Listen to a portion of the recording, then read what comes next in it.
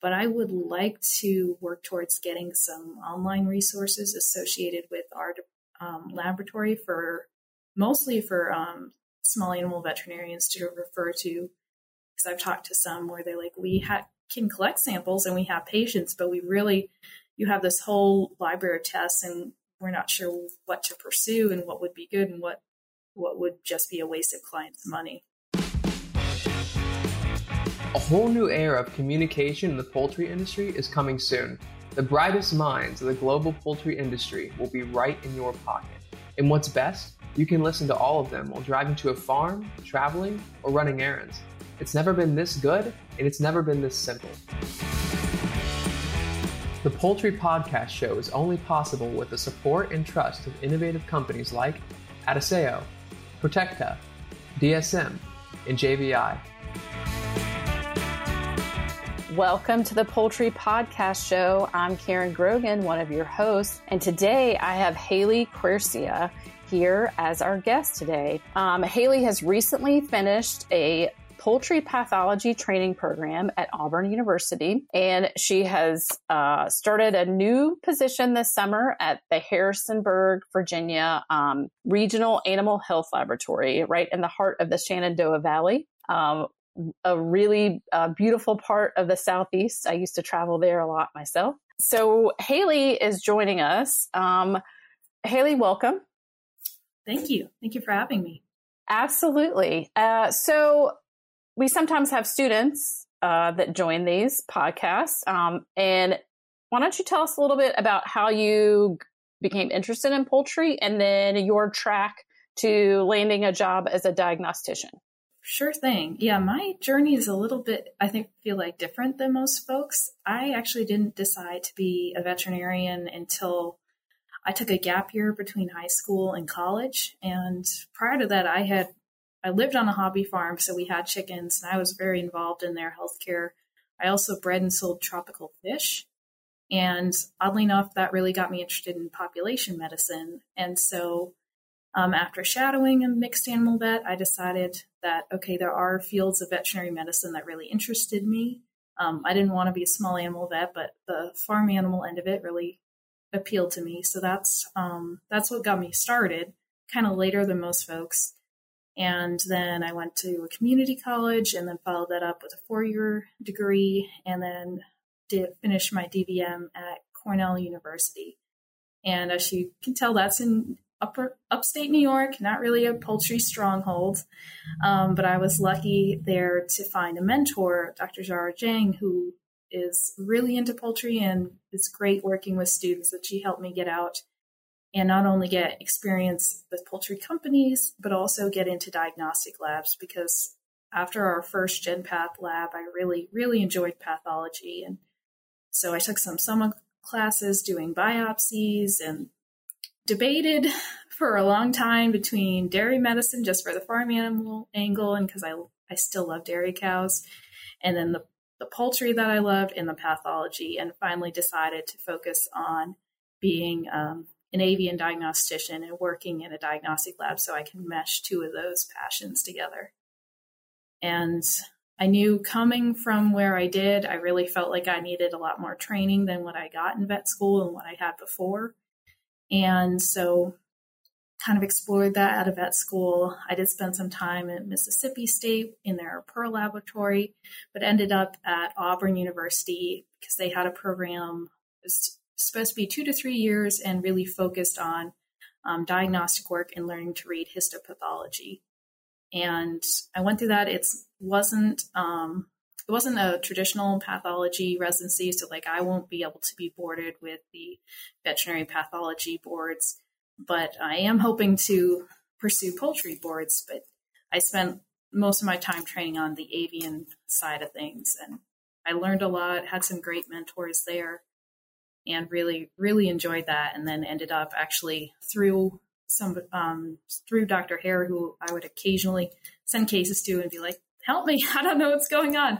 He's a good mentor to have, Fred Hare. So. Oh yeah, especially when things are really, you're not sure what's going on. He's like, oh yeah, I saw that 10 years ago. It's XXX. You're good. That's how I ended up here. He actually put this one on my radar. Nice. Excellent. And so part of your training there is you developed a poster that was presented at our recent annual meeting of the American Association of Avian Pathologists, AAAP, which was just held in Philadelphia at the beginning of this month. And you had the interesting poster on health challenges in small flocks.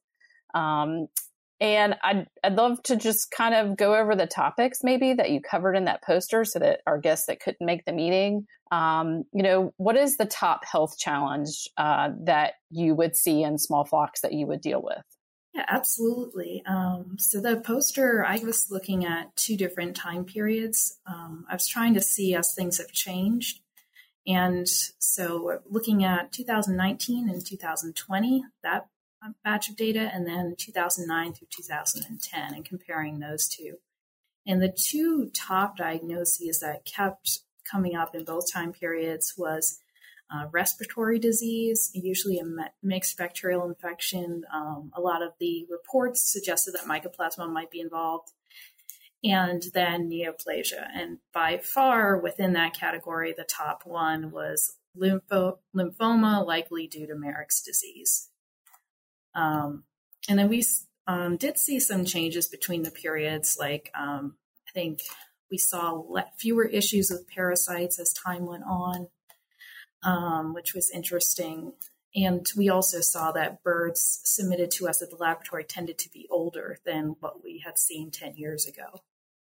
In terms of the parasite control, do you think that's due to improved grower education? Do you think there are more products on the market? Anything that you can conclude from those differences? I'd like to say, I wanted to look at interventions as well. And it seemed like as time went on, using a dewormer was a really popular, became more popular. Unfortunately, it didn't always match up with what we saw. Like I would get a history of owner used electrolytes and a dewormer, and it was Marek's disease or something like that. So I think it is something that people are more aware of. I'm not sure, I would say better educated on, because it seems like something people reach for when the bird looks sick, regardless of whether they need it. And then in terms of health challenges in small flocks, Marek's is always a hot topic for small flocks. What recommendations? How can we improve Marek's vaccination in those flocks? I think first of all, really would be focusing on education. Like where I am here, there's currently a group that gets together, shares a lot of good knowledge, but there is a misconception in that group that by vaccinating your birds for Marek's, you will give them Marek's. So unfortunately, yeah.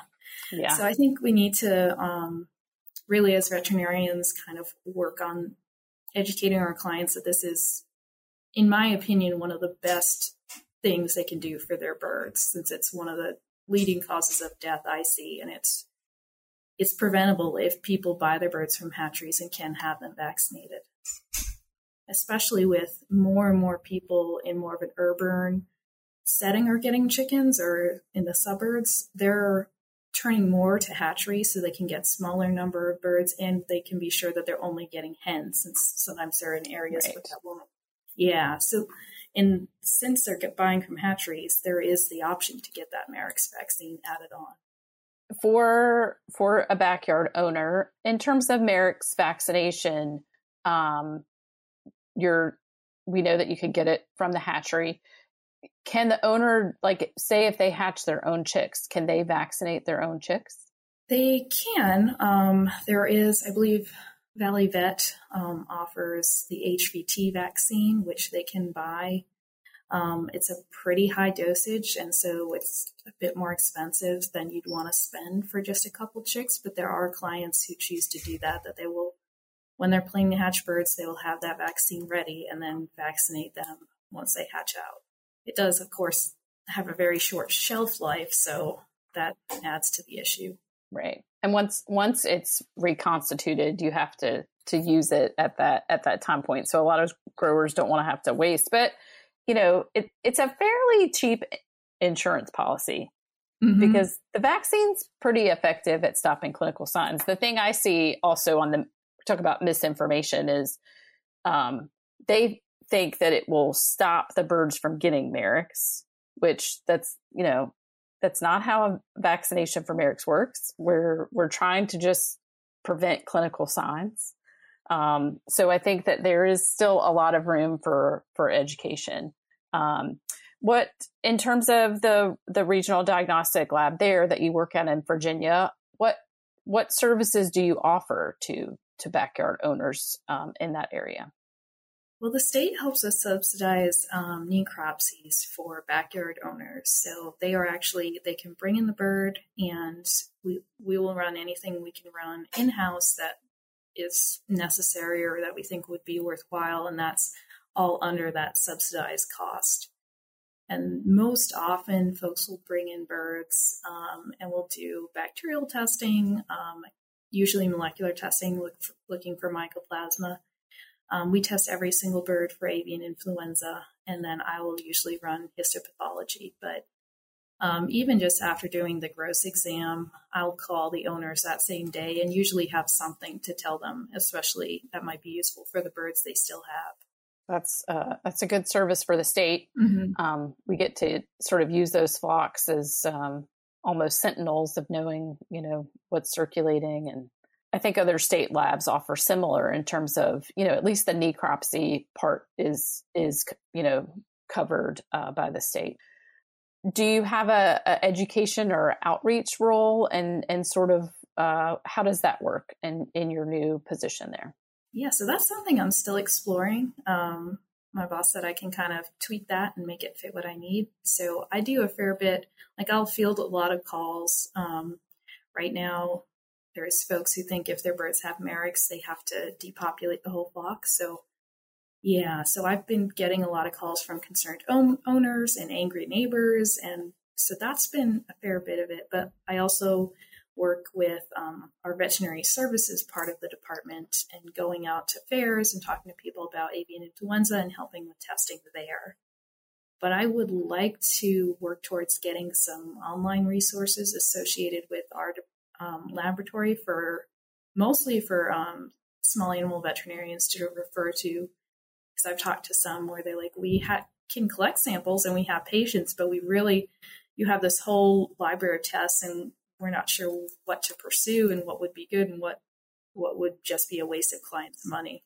Right. We get similar inquiries here at UGA, and it's clients come in and want a test. Well, we can run a test for Marek's, but even a bird without clinical signs is probably going to be positive. So like diagnostics for some of the things that they want a diagnostic for, we don't have the tests that backyard clients want. I think we have great tests for, like you were talking about, like the mixed bacterial infections like Quercia and MG. We can detect those pretty easily. And they're, like, as you showed in your poster, very common in these flocks. A lot of those bacterial things, but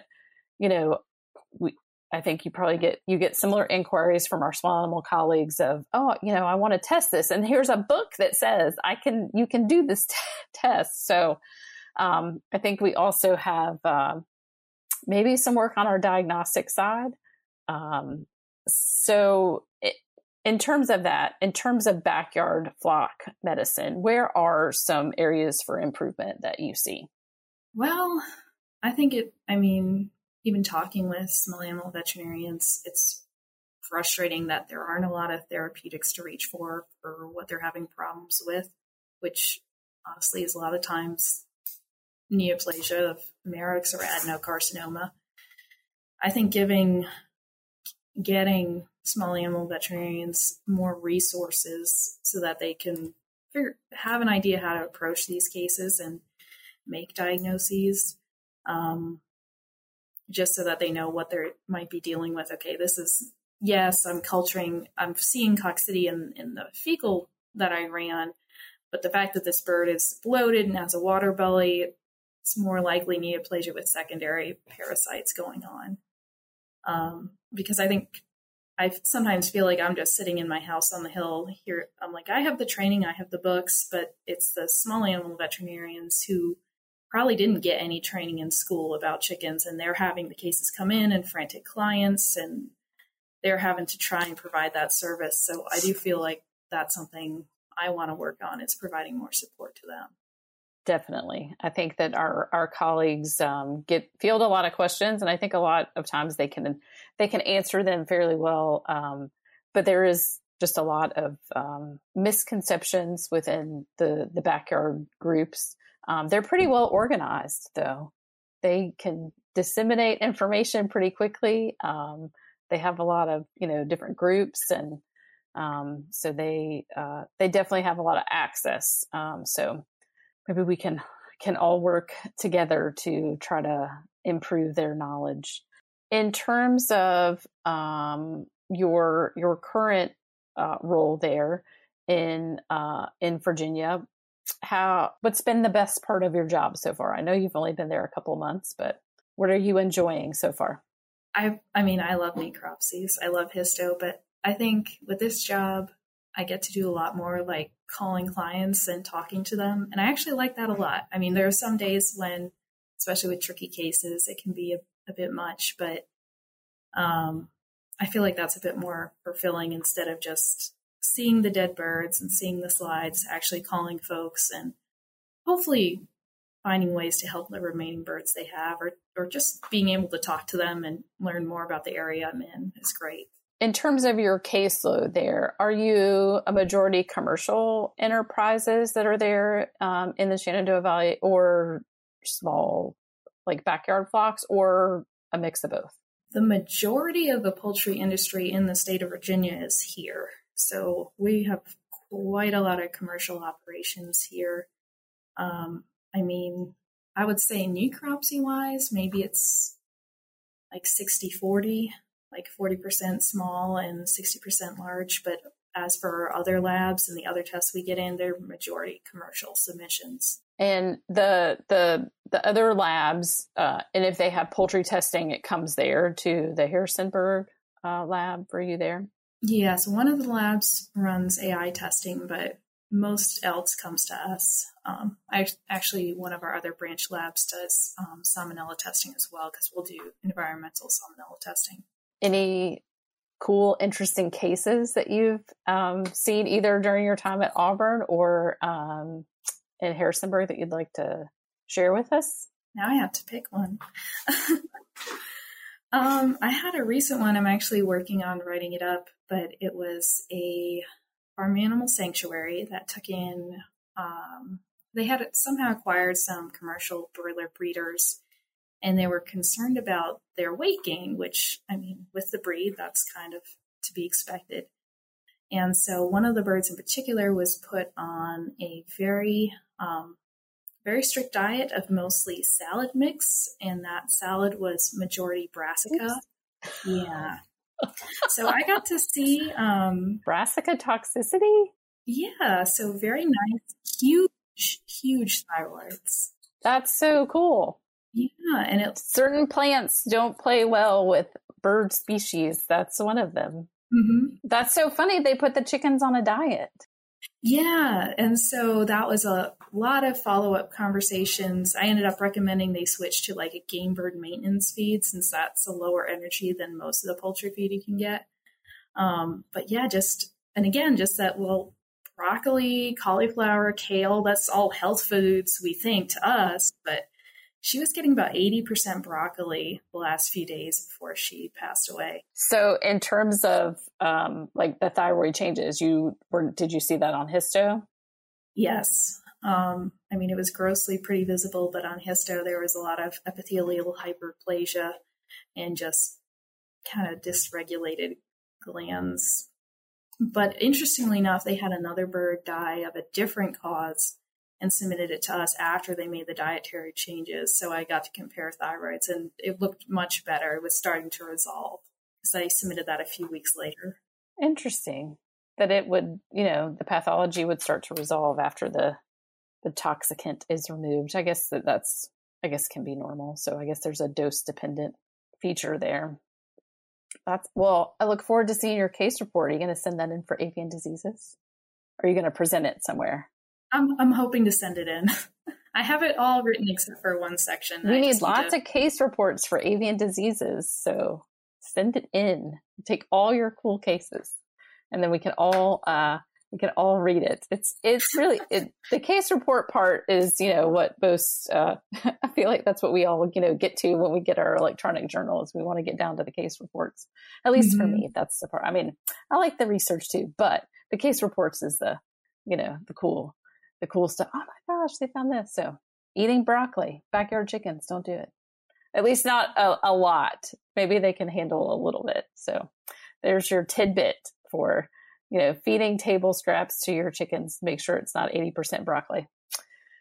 What other, sort of, I feel like a lot of things, like this case that you've just talked about is really like a management issue.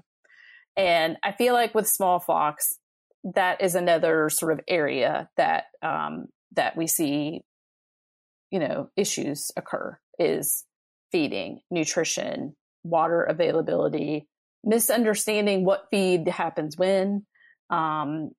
So how do you think that we improve that piece of education? Because I think that is a little, as a veterinarian, we're trained for nutrition, maybe for other species. Poultry nutrition is a whole, large thing. So how can we improve that education to growers?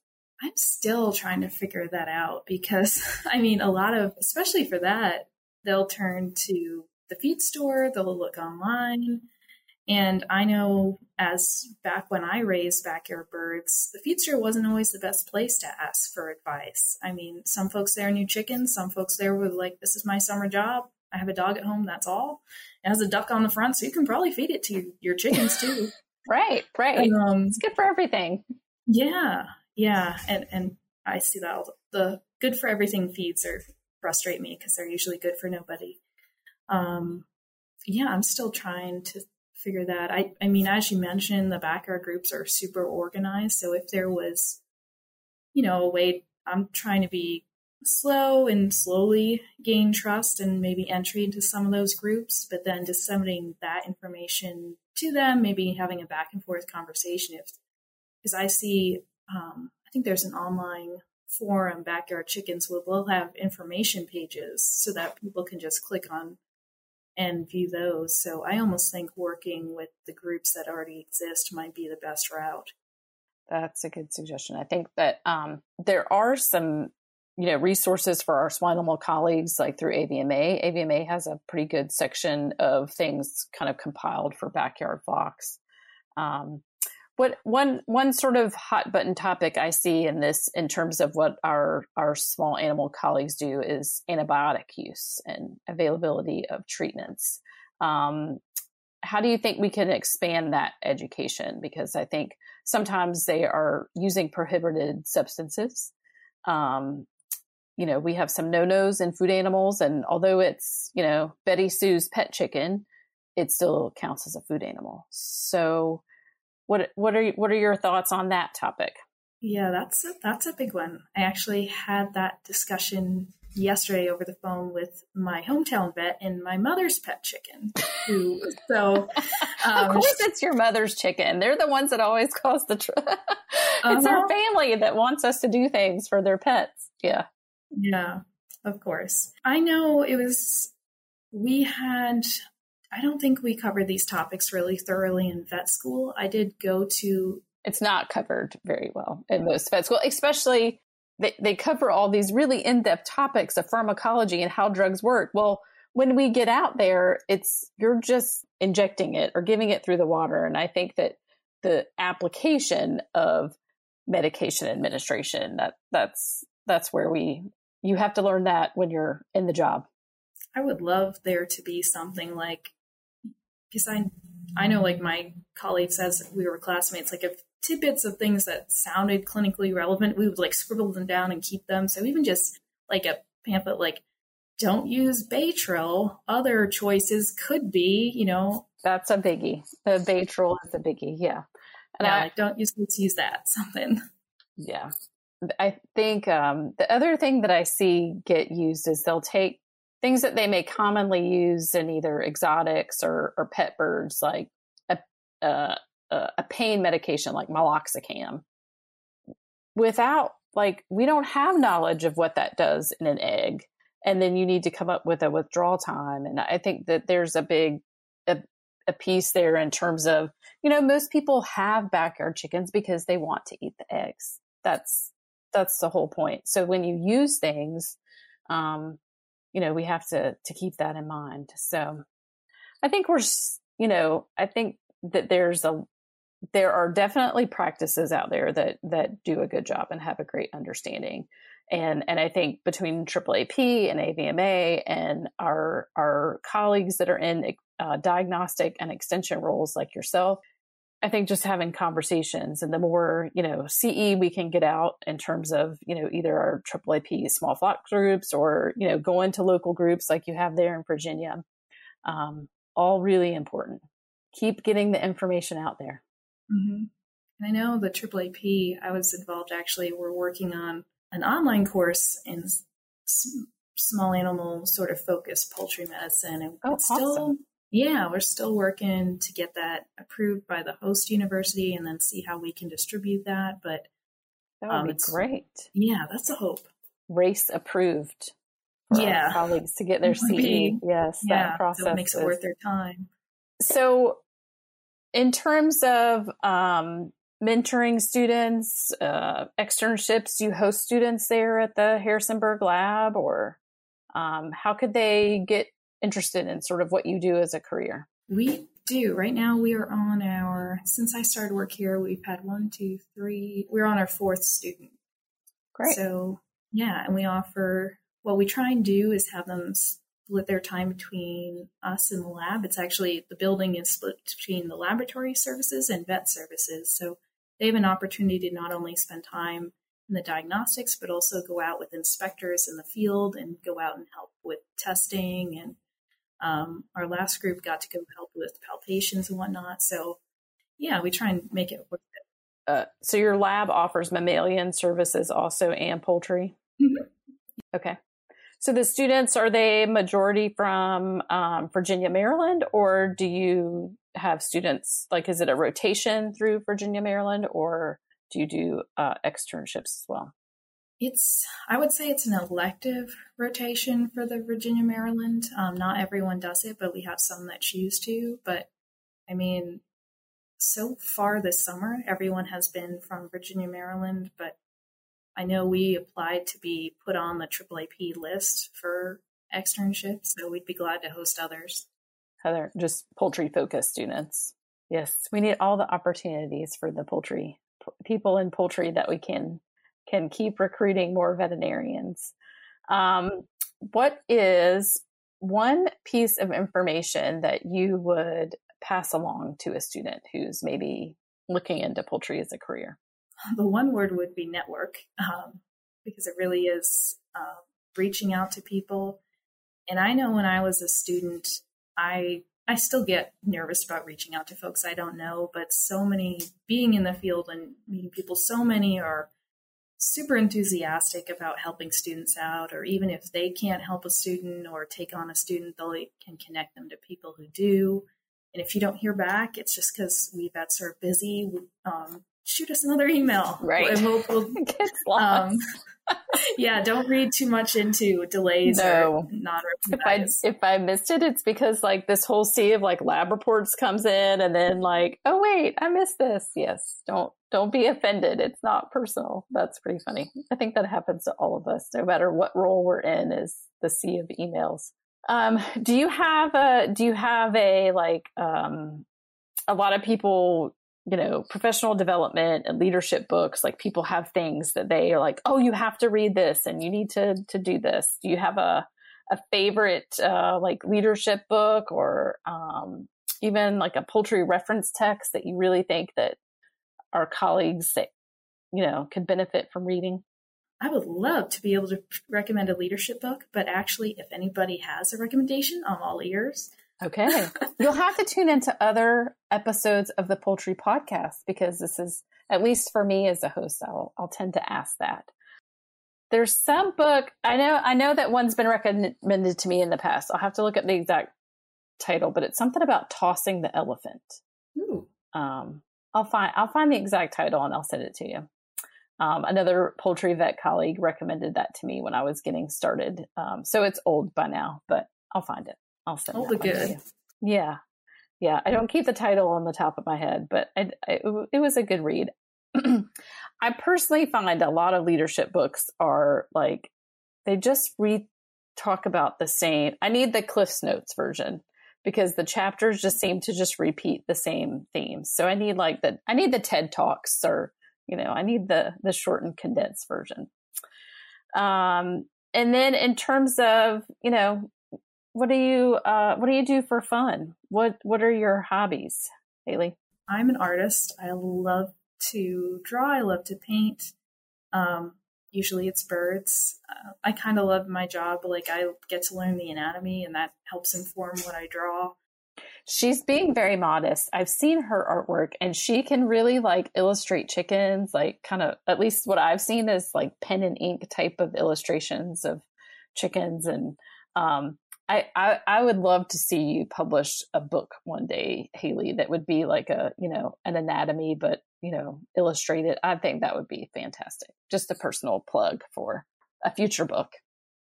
Thanks. Yeah, so far it's just, I helped illustrate the euthanasia chapter in the avian disease manual.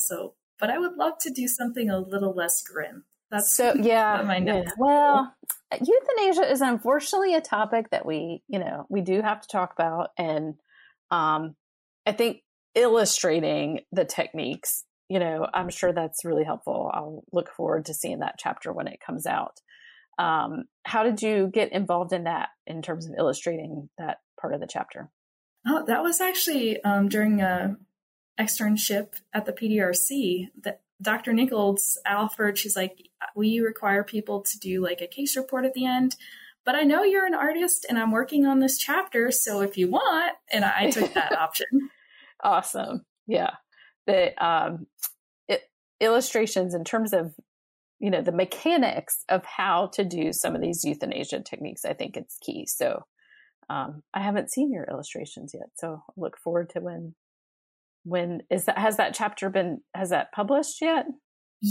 I think so. Yeah. It's the 8th edition. Okay. The 8th edition. Okay. So check out Hailey's illustrations there in the euthanasia chapter. Well, I don't have any specific questions. Is there another topic that you'd like to talk about, Hailey? I don't really think so. Just start mentioning euthanasia. That is something I do work with the students here. Like birds I have already euthanized, I have them practice the cervical dislocation or things on, just because I've seen that done wrong. And I mean, yeah, so that's another outrage thing that I think is important. Education on that is important. And I think we as a profession have a lot of topics around euthanasia and mass depopulation that are important to us as a whole. We actually just yesterday and sort of this backyard flock topic and biosecurity. We have a high path AI case here in Georgia that was reported yesterday. So that continues to be a challenge too. So everybody stay vigilant. The virus seems to really be changing. And it's, staying in wildlife reservoirs a lot longer, not so seasonally like it has been in years past. Hopefully it stays limited for us. And it's not in a commercial area. So wish you all the best in managing that. Well, yeah, I think the response has been pretty quick. It is a sort of a mixed flock in a suburban area. So that was really, USDA reported the case yesterday. So it is a non-commercial. So that's hopefully it will stay limited to that. And there's no commercial poultry within the surveillance zone. So, but I think that USDA and all of our state animal health colleagues have done a really good job educating and outreach on that to small flocks over this outbreak season for 2022. So just another topic that you get to deal with as a diagnostician. Mm-hmm. Well, excellent. Well, I appreciate your time today, Hailey. It was really good to catch up, and good luck as you continue your job there in Harrisonburg, and enjoy the fall colors in the Shenandoah Valley. It is you're in for a treat. I think I actually heard on the news this morning, they were talking about with the drought in a lot of areas that the fall colors are going to happen earlier. So, but the fall in the Shenandoah Valley is a treat, and probably a milder winter than you had in Cornell. But fingers crossed. You're looking for that. Fingers crossed, yeah. And not quite as hot as Auburn. So you found maybe the sweet spot there. Well, the Poultry Podcast Show appreciates you being on our episode today, Hailey. And if you have any questions, you can connect through us, and I can get you in touch with Dr. Quercia. And we appreciate your time. Thanks. Thank you so much.